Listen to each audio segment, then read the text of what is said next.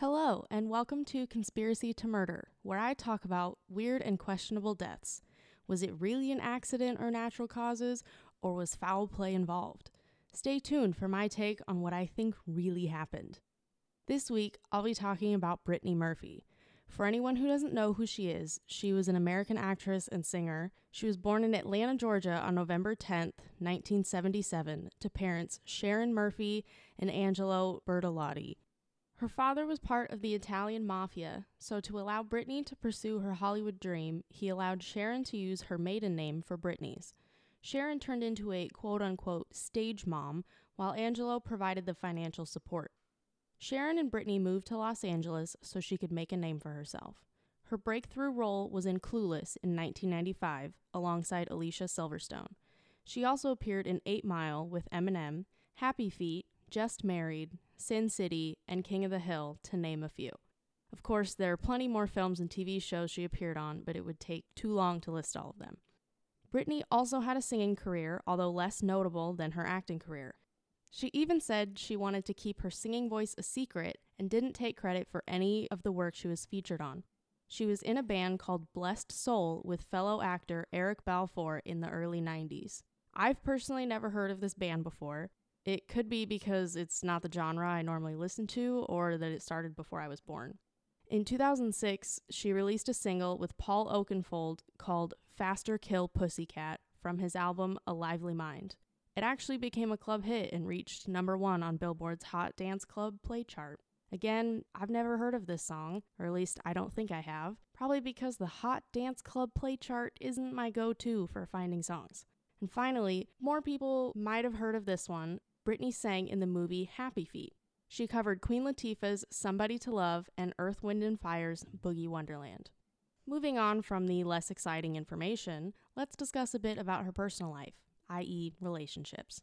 Like many celebrities before her and after her, she dated 2 of her co-stars. Ashton Kutcher after Just Married, and Eminem after 8 Mile, although I think that one's rumored. She was once engaged to a talent manager and was then engaged to a production assistant in December 2005, who she met while working on the movie Little Black Book. They ended their engagement the following May. The next year, in May of 2007, Brittany married British screenwriter Simon Monjack in a private ceremony at their Los Angeles home. Interesting information I found, she intentionally left him out of her will. She left everything to her mother, Sharon. Which leads me to what everyone is probably interested in the most. What happened to Brittany Murphy? To set the scene for her tragic end, we have to look at the events leading up to it.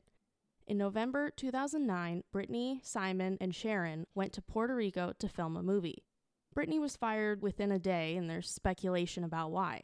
Many point fingers to Simon's drunkenness on set, and others say it was a mutual split.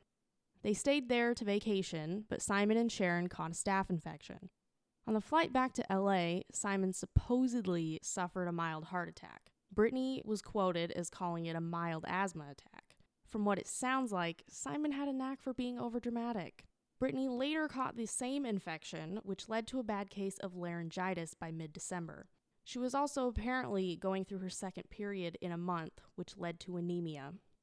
On December 20th, 2009, emergency services responded to a medical request at Brittany and Simon's home.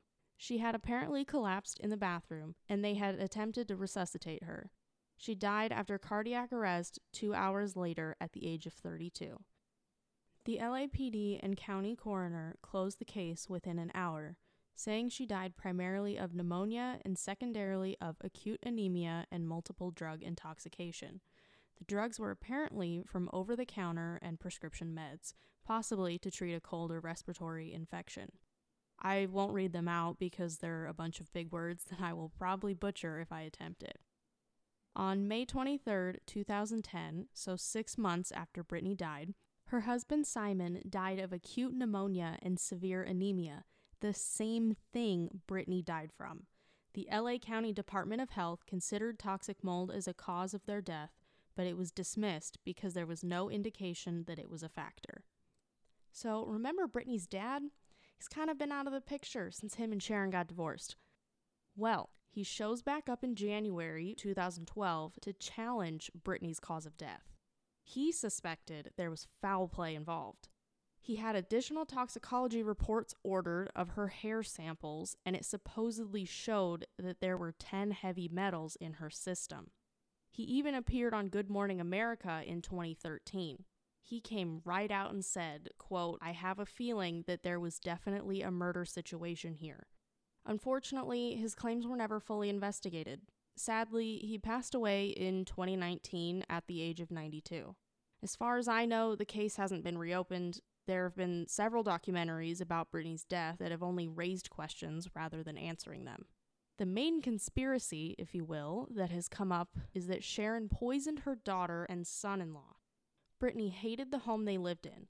She wanted to move to New York, where Simon would have a better chance of getting screenwriting jobs and they would be able to start a family. The kicker here is that Simon and Brittany wanted to leave Sharon behind. They wanted to start their own lives, so maybe Sharon was mad and wanted to cash in on Brittany's will. I kind of believe it. I mean, Brittany and Simon were in relatively good health when they died, and the fact that they died so close together of nearly the same causes is extremely questionable, in my opinion. The common denominator in both of their deaths is Sharon, and she had something to gain if Brittany died. She would get all of Brittany's assets. So what do you think happened? Do you believe that they just got sick and unfortunately died? Or do you think Sharon had something to do with it? Thank you for listening to Conspiracy to Murder, where I talk about weird and questionable deaths. Was it really an accident or natural causes, or was foul play involved?